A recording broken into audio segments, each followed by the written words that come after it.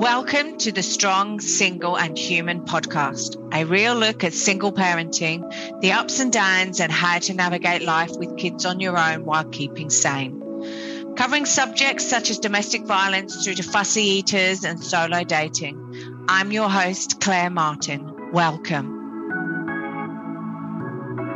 This week's guest currently works as a counsellor and a yoga teacher with a particular interest in addiction. She's spent many years working in drug and alcohol rehabilitation settings where she learnt from her clients, rather than from formal education, the true origins of addiction, which is trauma and emotional pain management, which we've covered on this podcast several times before. So recently, she completed an honours in psychology at Victoria University, where her thesis subject was on masculinity and its relationship to suicide. This satisfied a long-standing curiosity she had about men's mental health and suicide. She is soon to become a first-time mum and discover the fascinating world of natural birth practices, which I'm sure is fascinating, but she may not want to be discovering it. Hi, Laura. Thanks for joining us here today. How are you? I'm good, Claire. Thank you for having me. It's an honour to be here. No, thanks for coming on board. Look, I've just gone through your intro and you were studying masculinity and suicide, which are... I can understand why you studied both of them. I have an interest in both of them as well, having a son and having lost several of my friends to suicide, which completely blows my mind how I could have, have friends who were in such a dark hole that, couldn't reach out, that found that was the only way and means of actually getting some relief from their life. So look, tell us a bit about yourself and how you got to do this study. Similar to you, Claire, actually. I grew up I experienced a lot of friends who did commit suicide, male friends. And I also grew up in an area that had a lot of traditional roles. Like the traditional gender roles were very fixed in the area that I grew up in. And so, men or boys were brought up to be tough and invulnerable, and boys don't cry. And I witnessed, probably from teenage years onwards, my male friends kind of egging each other on to, get intoxicated, binge drink, use violence, risk take, in actually really dangerous ways as a way to kind of prove manhood. And from that, as we, got older, I lost friends and people in the community to being king hit, to suicide, to people having accidents when they were intoxicated. And I kind of grew up with that as the norm. I know. Which was really, at the time, I didn't necessarily see the alarm bells because it was the norm. But it wasn't until I started working as a counsellor in the drug and alcohol sector, and I started working with adult men and as a counsellor, and we started to delve into their histories, and they were telling me the same stories that I saw my friends experience. But they were also saying things like, they've never known emotional support. They've never been taught to express emotions. They've never even been taught how to identify emotions. So a lot of them didn't even know how they felt. Okay. That's interesting. But then I suppose if you've not been shown or told, well, that's anger or that's anxiety or that's being depressed or and actually put a label on it, then how would you know? That's exactly right. And that's what research is showing, that men and women or boys and girls experience the same emotions. they're just conditioned to respond to them differently. And emotions for boys, we're talking about in a traditional, masculine sense, any emotion that's considered feminine, like sadness or even empathy, they're not encouraged, or like little boys don't get that reflected back to them. It's like, boys don't cry, right? So, well, exactly. It was funny because that was just about what I was going to say. And God love my dad. However, we have chastised him, both me and my mother. But with my son, he says, "Oh, don't scream like a girl." So it's that exact do you know what I mean? And like, I mean, crikey, he's like 73, so it's going to be hard to change him. But he was brought up, in the 50s and 60s where those sort of things were said, because they were the cultural norm. That is a really good example. Thank you for saying that, because that is a perfect example of traditional masculine norms that are starting to change, however, are still very thick in our psyches and in our language. And sometimes we don't even realize that we say these things or that we think these things as parents, or, or just, within our communities. It's the way that we view men. So that's a really good example, and it's definitely changing. But my research showed that it also isn't, Wow, okay. It isn't, in the sense of men. There are still more men than women that commit suicide globally, albeit a few countries. A few countries it's women, but it is mostly men. And it's really interesting to watch when these peaks of suicide happen. It's usually around an economic crisis. So think like the Great Depression or Wall Street crash. There's peaks of suicide, and it makes sense because of the traditional breadwinner role for men. And how can you be the breadwinner at a time when, the economy is really struggling? And then the stress that they're feeling because of that, they don't have the opportunity to talk about it, because men don't talk about emotions, or they've been trained not to. No, exactly. Okay, so let's take a step back. So you were brought up within this really, and I suppose in a way I was as well. I'm probably 20 years earlier than you though, but like I was brought up in this very much like, and I know it's an Aussie saying and we don't have it in the UK, but it's very much have a cup of concrete and harden up sort of thing, and all of this stuff. And like big boys don't cry and come on mummy's little soldier and all of these sort of things. Yes. So you were brought up in that. So how did you then went into drug and alcohol rehabilitation? That's right. So what was there a turning point that you went, oh, I'm going to go and work in drug and alcohol because and rehabilitate people? Like, how did you? Because you could have done anything. Totally. You could have I don't know, climbed a mountain or whatever. Do you know what I mean? How did you morph is maybe not the right word, but like how did you move into, hey, that's a good word, move into drug and alcohol? Yeah, good question. I always had an interest because I had my own issues. Okay. So growing up in that, interestingly, it's growing up in those traditional roles. Also, it was very normal for girls and women to be kind of like the boys. It was like that dominant masculine thing where it's like, if you drink like a boy or you drink like a man, then, kudos to you, you're a really cool chick.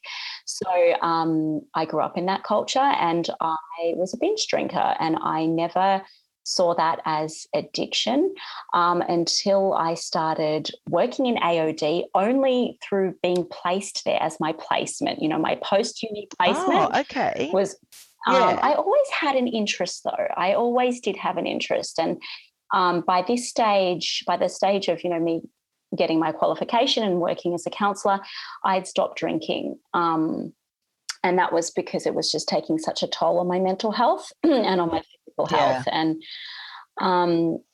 but it really, I got my placement there, but then it also helped me to realise educate myself about my own past, which was, holy cow, binge drinking is addiction, because I didn't have an off switch, and I couldn't say no. Like, I couldn't go out without drinking. It was an impossible idea to go out and be sober.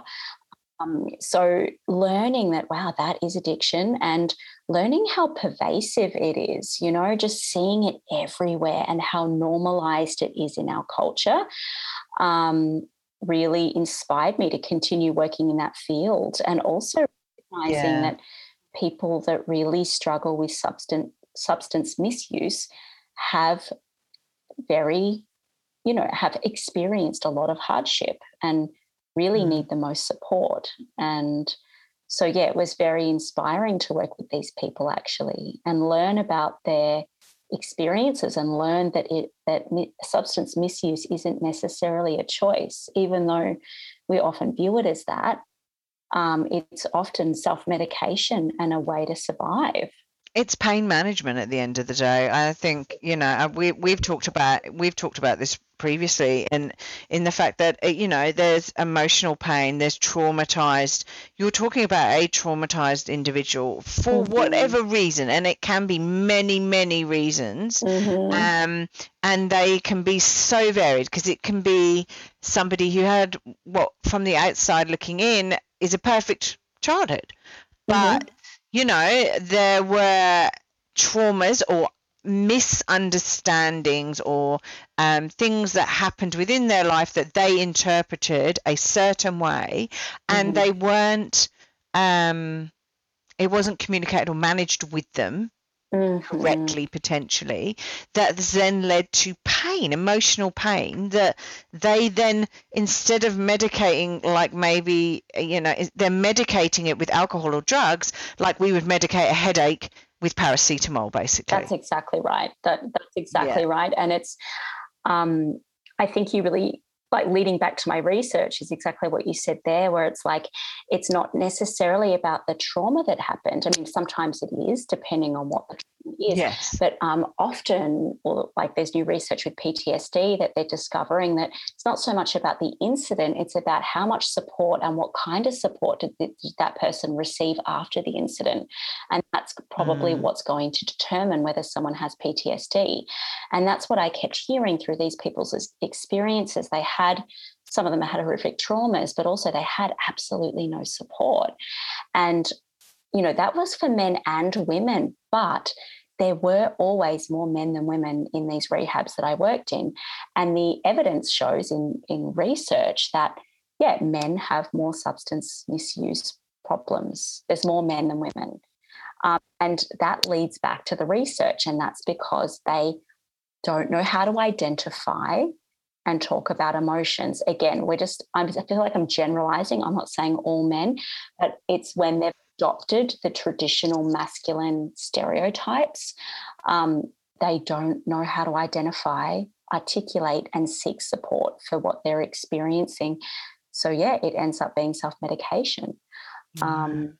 Wow. And so through your work with the drug and alcohol rehabilitation programs that you've been on, did you then go, well, I'm going to do a psychology degree and then move into, and that's how you've come into studying masculinity and its connection with suicide as such? Yeah, pretty much. It was really that I felt like I needed a little bit more of an education around, I really don't like this term, but, the professional term of being abnormal psychology. I felt like, as a counsellor, it's terrible. I hate that term.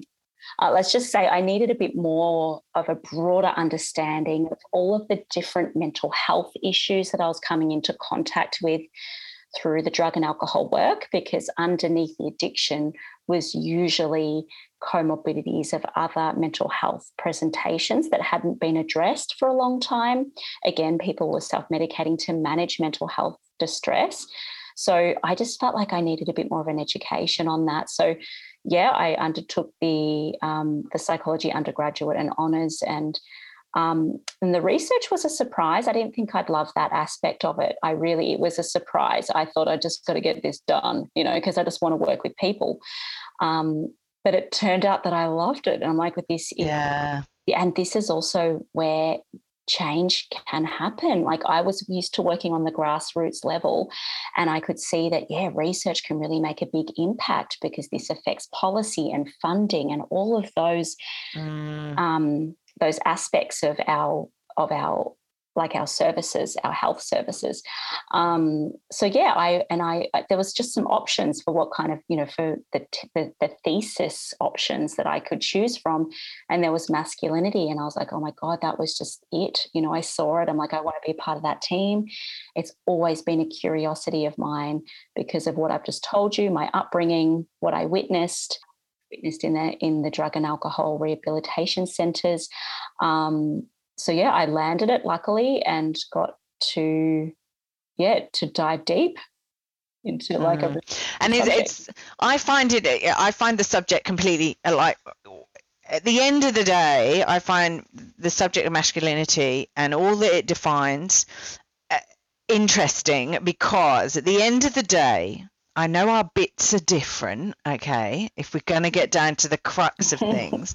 But we are all all the crutch of things. Yep. We're all human beings, okay? So we all have similar, we would hope, unless we are a sociopath or anything like that, we would all have similar emotions, feelings, all of those sort of things.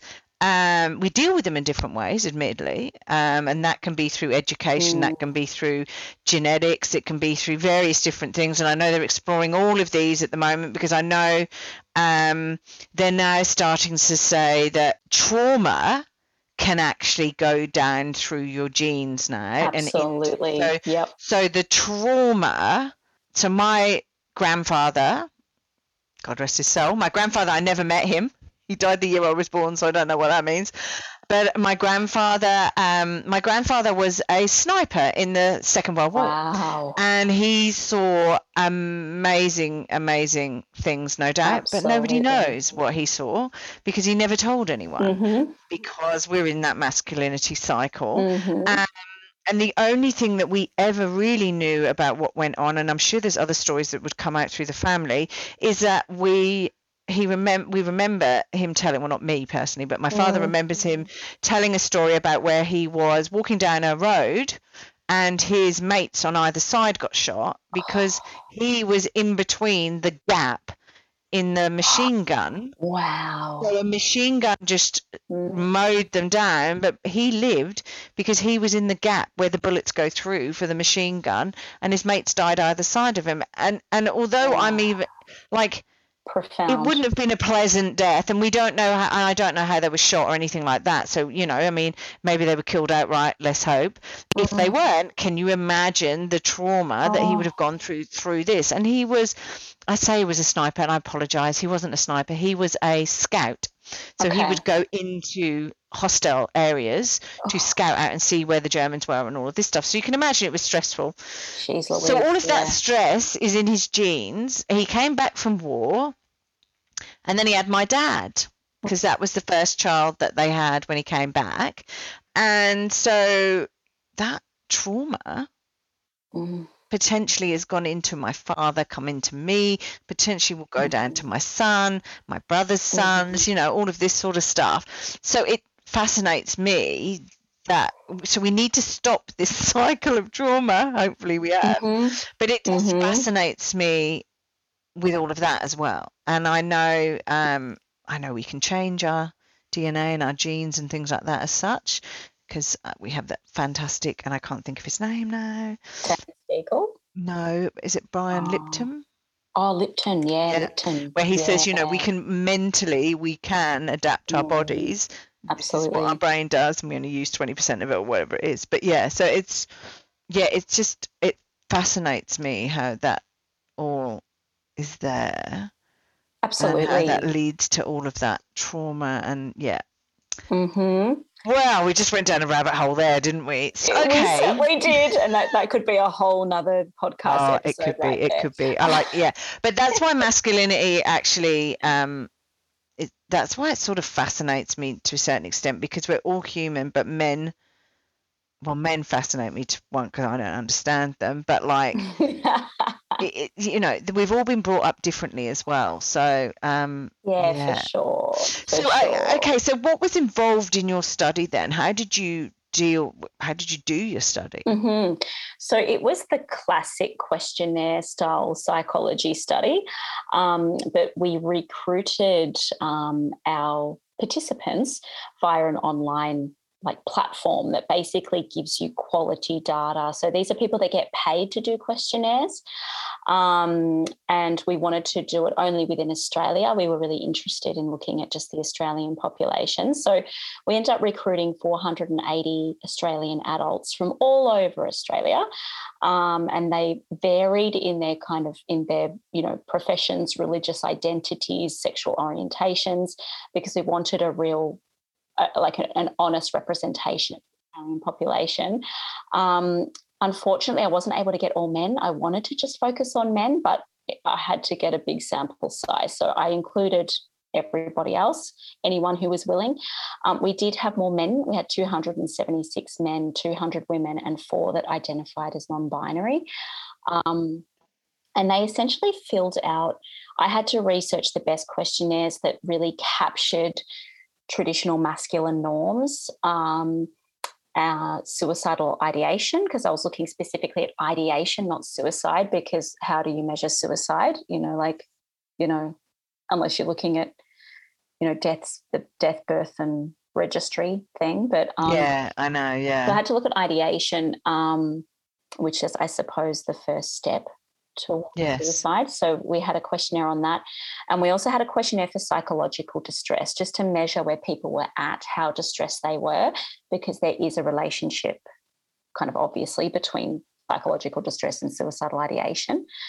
So people completed those surveys, and then it was data analysis and all the number crunching. And so did you find a lot of women also filled in the suicide stuff, or was it like, what percentage? So like, if we were looking at men versus women, which I'm already put a bloody wall between us, between the genders already there, but like men, what percentage of men had this suicide ideation, what percentage of women did, or am I putting you on the spot there? No, not at all. I know it like the back of my hand. A year of just looking at this every day. It's okay.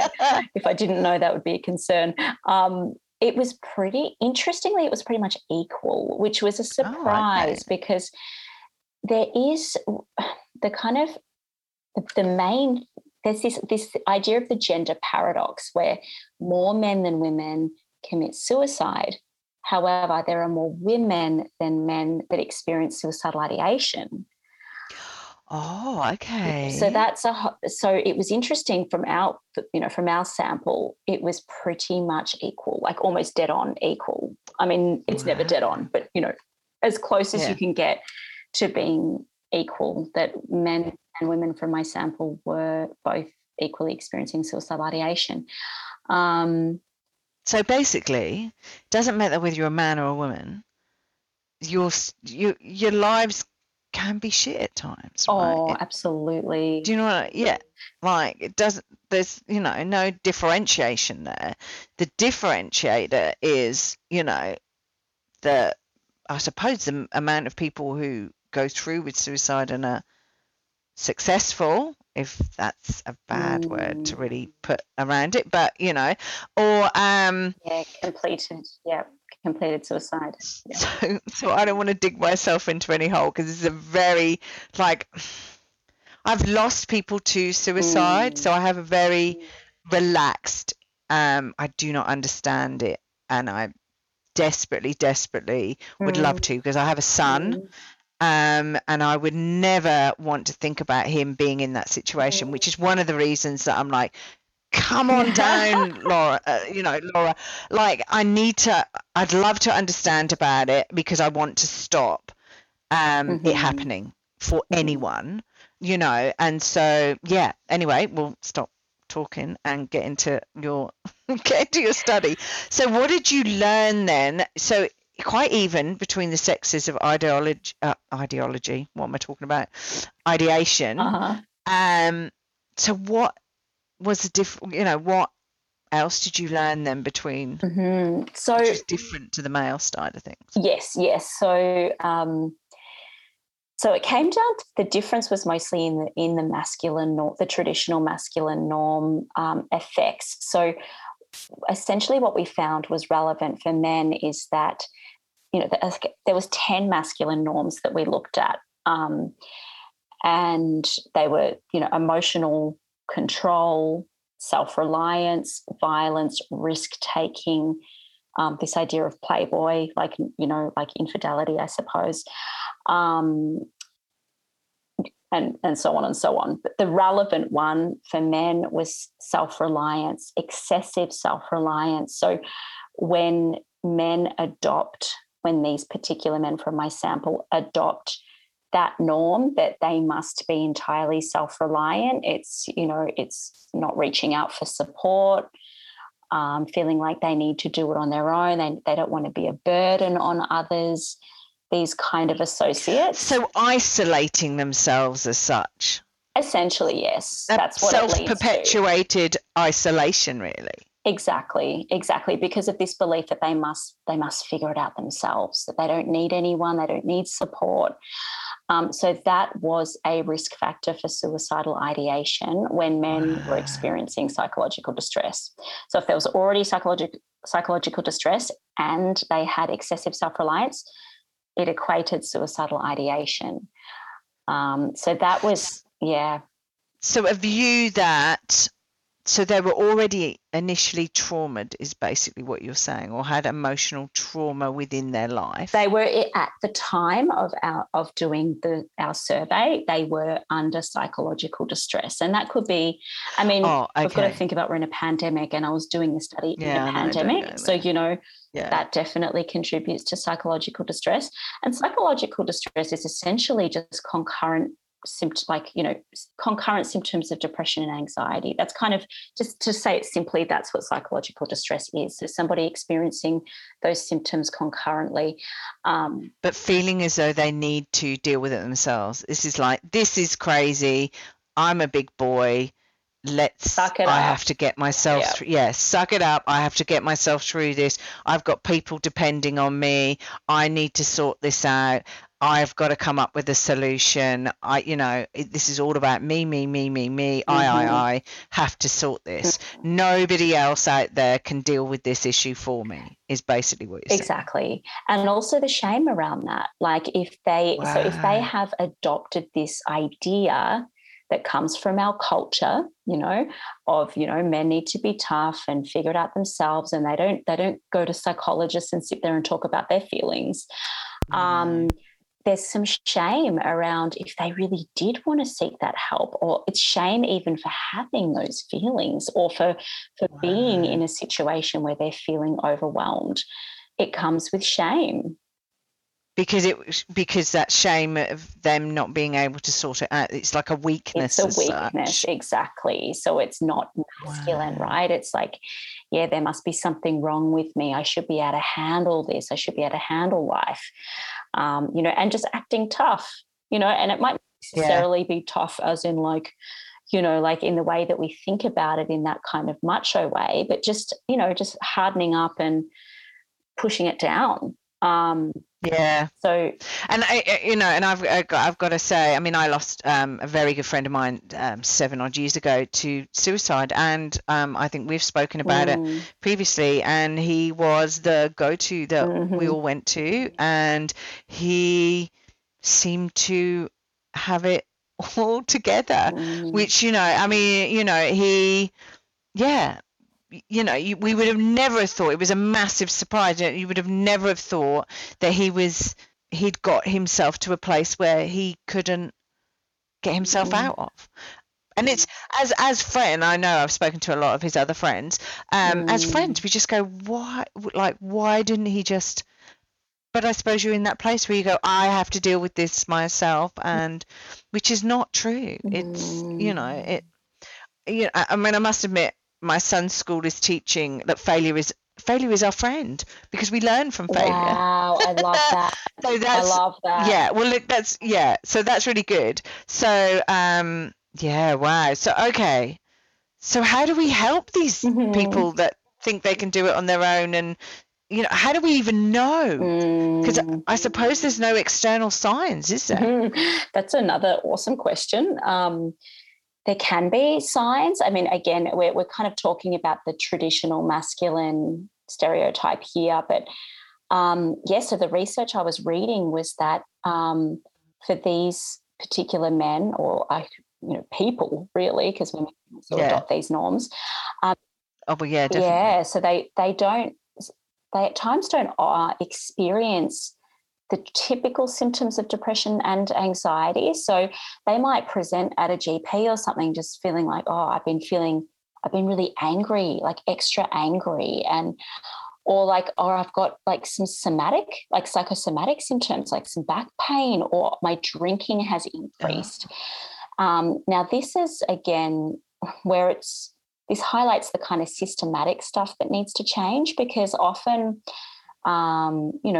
let's just say men for now, their symptoms get unrecognized as actually potential, pre-markers of suicide and suicidal ideation, because they're not saying the typical things like, I feel really low, I feel really depressed, because of the shame. And also they can't access or identify those feelings themselves. So the symptoms could be, excessive alcohol use, increased alcohol use, anger and frustration, and physiological manifestation.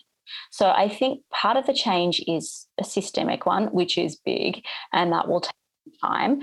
But I think starting at the grassroots level in parenting, in supporting our male friends and encouraging. And I think it really does start with, empowering men and reframing vulnerability as something that is courageous and is something that is a strength, not a weakness.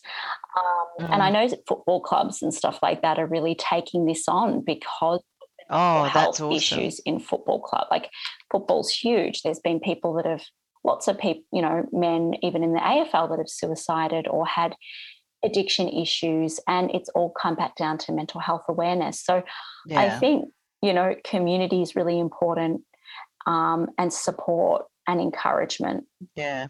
And look, and I think we put these football stars, soccer stars, basketball stars, whatever, up on pedestals and go, wow, they're amazing. But we forget they are human beings at the end of the day with the same thoughts, feelings. They have to all go to the toilet the same as we do. Do you know what I mean? It's like, but they're human beings. And, I'm thankful that we've got celebrities like, I'm just trying to think now, I can only think of UK ones, so sorry, but I mean, I'm sure you can think of Aussie one, but we've got Robbie Williams, who came out and said he had an addiction. Elton John was another one who was an addict basically, but through trauma that he was going through. I mean, we've got George Best, one of the best soccer players in the UK, who was an alcoholic basically. There's several, I'm just trying to think of them now, but good examples. There's several well-known, well-loved, I mean, like, the world loved them and loves them, who basically were traumatized and were addicted, desperately addicted, and dealing with mental health. Justin Bieber is another one in present day-ish. Really? I didn't know about Bieber. Oh my God, yeah. Bieber's was, I suppose, I don't know if he had any addictions, but he was depressed. I mean, massively.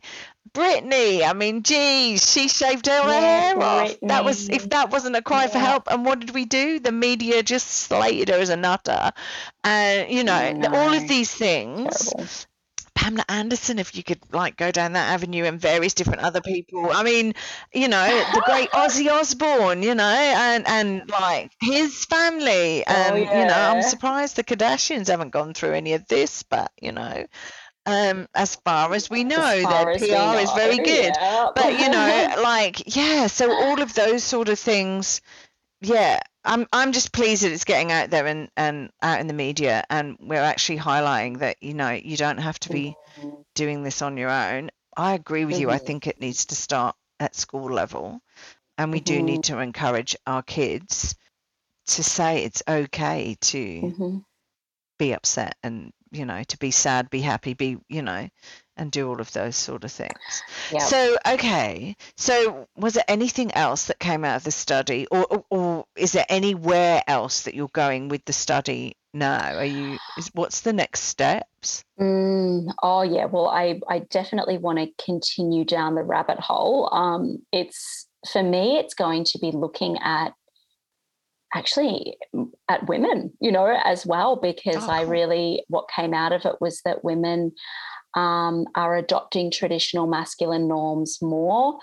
I don't know if we'd say more, but we just noticed that. I don't know if it's more, but I think it makes sense considering, we're in the neo-feminist era where women can do it all and have it all. And I think that's fantastic. But I also think it has its dark side, which is, women can fall into that traditional masculine norm, those roles of achieving and succeeding and and if you can't beat him, join him, sort of thing. You've got to, if you want to be successful in a corporate environment, then you've got to be up there and you've got to do 120 times better than your male colleagues, because if you don't, then you're not successful. And sore subject with me, but then we also it's a sore our subject, success we're successful but we get paid less and all the other, and and if you're a single mum, that's even worse because you get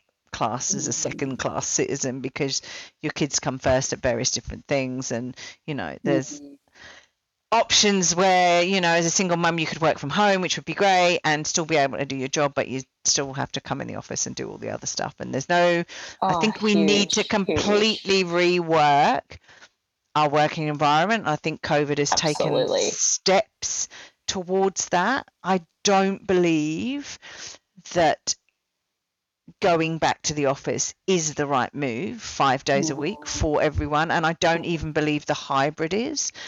But hey ho, that's a whole different podcast, I'm sure. Yeah, that's another great one. I agree with you. It'd be interesting to find out why women feel they need to be masculine. I think I've just highlighted a few points, but yeah, okay, that's awesome. And I think that's kind of where I want to go, is looking more culturally. I mean, we kind of have ideas around capitalism. It's all the things we know, the way our society is structured, the way it continues to operate. Yes, things have changed a little bit with COVID, but we've still got a long way to go. It's all built. It's been built into us all, women, men, and non-binary people, that more is more. Being busier is better. And all of these, maybe we need to redefine what masculine norms are, because they're not just affecting men. And that's what my research showed, that women are being negatively affected as well when they adopt these traditional masculine norms that come from cultural messages that women can now adopt, because we're now in the game. We're in the working game. Where we've got many, many roles. We're not just, we don't just have one role anymore that we did for centuries before now. It's interesting to see. It would be interesting to see how Insta and all of those sort of things is also influenced, because in a way, the social media, although being great to actually see what your mates are doing and all of this stuff and look around people's new houses and all these bits and pieces, but it also is about saying, I'm coping. I'm okay. Absolutely. The facade, yes. Yeah. And, look at my wonderful life, when actually it's all falling about behind the scenes or whatever. And one of the reasons I started this podcast was to say, hey, being a single parent is awesome, but can also be really shit. So it's around giving single parents, but also parents, the tools and bringing people like yourself on who have been studying and looking at all of these sort of things and sort of trying to understand, how we help our kids be better, be the better person, better people every single day as such, and move through into life. I like that. As not as fucked up as we would hope them to be. So, as we would hope them not to be. I don't know. I've phrased that wrong. It's been a long day. But yeah, there's a book I love which says how to not fuck up your kids completely or whatever it is. I get it. Because let's face it, we're all trying our best. We're parenting, there are no booklets with it, as you will soon find out as you can become too many. Yeah, or there's too many. And there's the right thing to do and the wrong thing, and then thing contradicts another thing. And I don't know if, and my belief and view, and I'm very 70s baby, was why are we giving all the kids awards for partaking in stuff? I'm not sure what message that is actually sending out, and I don't know if it's a correct message, but I'm like sitting there going, why are we doing this? And I don't know.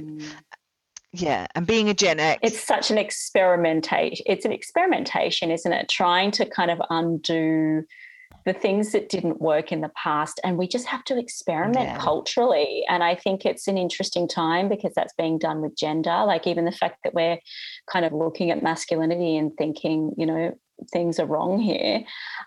It's incredibly experimental. And I think, but I like what you said there of, doing things, like we want to help our kids, kind of, I suppose, manage life better than maybe we did, or especially that our parents, and the generation. Yeah, and at the end of the day, and I always say that because my poor mother, she listens to these podcasts and probably goes cock-a-hoop with some of the things I say. But at the end of the day, my mum had me when she was 19. My dad was 21, right? And I sit there and go, oh my God. Yeah. If I'd have had a baby at 19 or 21 even, how would I have dealt with it? How would I cope with it? I mean, it's such a young age, probably not back then, but, you're only just learning about life and yourself and things like that yourself.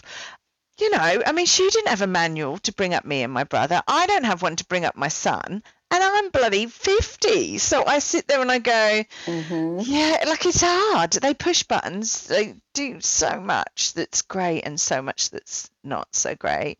Absolutely. Hardest gig on the planet. Yeah, and you're now entering it. So it's all good. I'm telling you all this. I know. I'm going to apply it all soon. It's great. Can't wait. It's great. So look, is there any way that we can help you? If anyone's listening to this and wants to reach out to you and basically to tell you about, I don't know, their suicidal ideation. I keep wanting to say ideology, but that's not the right word. Ideation, or to help in your research or anything like that. I mean, how do people get in contact with you? Oh, thanks for asking. Yeah, email's the best way, and I'm absolutely open. I'm available for counselling for another 3 months. So, awesome. Up until, I'll be giving birth in the end of April. And then we'll be cancelling you. Then, probably, yes. At least I know where to go. But yeah, email is the best option. And if people have questions about the research, it's actually the paper, my thesis is being put forward for publication. So I'm hoping that's going to be published soon so I can let people know where to read that if they're interested. Awesome. So yeah, reach out via email about counselling or the research. I'll post the email in the blurb and stuff so people can reach out to you and go from there. And my last question, I ask it to everyone, is what would your superpower be? It's difficult to choose, actually. I would love to have multiple, but I think ultimately the ultimate superpower for me would be true presence, like fully being 100% presence. It sounds super boring, but to me that is my daily struggle. I meditate, and, I have glimpses of true presence. And when I get that glimpse, life just becomes a whole lot easier, because you're able to really access your inner landscape as well as navigate the external world with honesty, and ultimately allows you to, communicate better and therefore have better relationships, which are the kind of centerpiece of our lives, is healthy relationships. I agree with you. If you're sitting in a cave on your own, it's a pretty lonely place to be, but we're all about, humans are all about interaction and communicating. Absolutely. And being a tribe as such, because that's how we've survived, sticking together. It's just a shame that the world has got so big yet so small with the internet, and we just don't stick together. That's right. And that's that's a whole nother episode right there. Oh, it is a whole nother episode. That's great. Let's explore that one. Oh my God. That's right. That's that kind of, oh God, we could go on and on. We could. Basically being enlightened, bring it on. I think that would be my ultimate superpower. No, that sounds awesome. That sounds brilliant. Well, look, thank you so much for talking about your thesis and everything that you've learned on masculinity, the suicide. Ida, I'm going to say again, Yeah, that's it. Ideation. Ideation. It is. Sorry. No, thank you. I could talk for you for hours. It's just, I know, it's just awesome. Me too. It's just awesome. Look, I'm sure we'll have you back regarding women and all of that. Let's not leave us women out of it. But thank you so much for coming along today and talking to me. Thanks, Claire. And I hope everything goes okay in 3 months' time. Thank you, me too. We'll be in touch. And thank you for having me. It's been a treat. Okay. Thank you. All right. Speak to you later. Bye. Bye-bye. Hey, everyone. Thanks for listening. If you enjoyed this podcast and would like to hear more, please hit subscribe wherever you like to hear podcasts. If you'd like to support us further, share this episode with your friends and family on all the usual social media platforms that you're normally on. And finally, drop us a review on iTunes, as I'd love to hear your thoughts, comments, and ideas. It all helps me to understand and produce awesome content that I know you're going to want to hear, like this. If you want to check out past episodes, write to us, appear on the podcast, or for links, resources, and show notes, go to our website, www.strongsingleandhuman.com. We are also on all the usual social media platforms, Insta, Facey, and Twitter. Have a wonderful week, and I hope to see you back here again soon. Be kind to yourself, and remember, no one's perfect, and we're all just putting one foot in front of the other and doing our best. I'm Claire Martin, and you've been listening to the Strong, Single and Human podcast.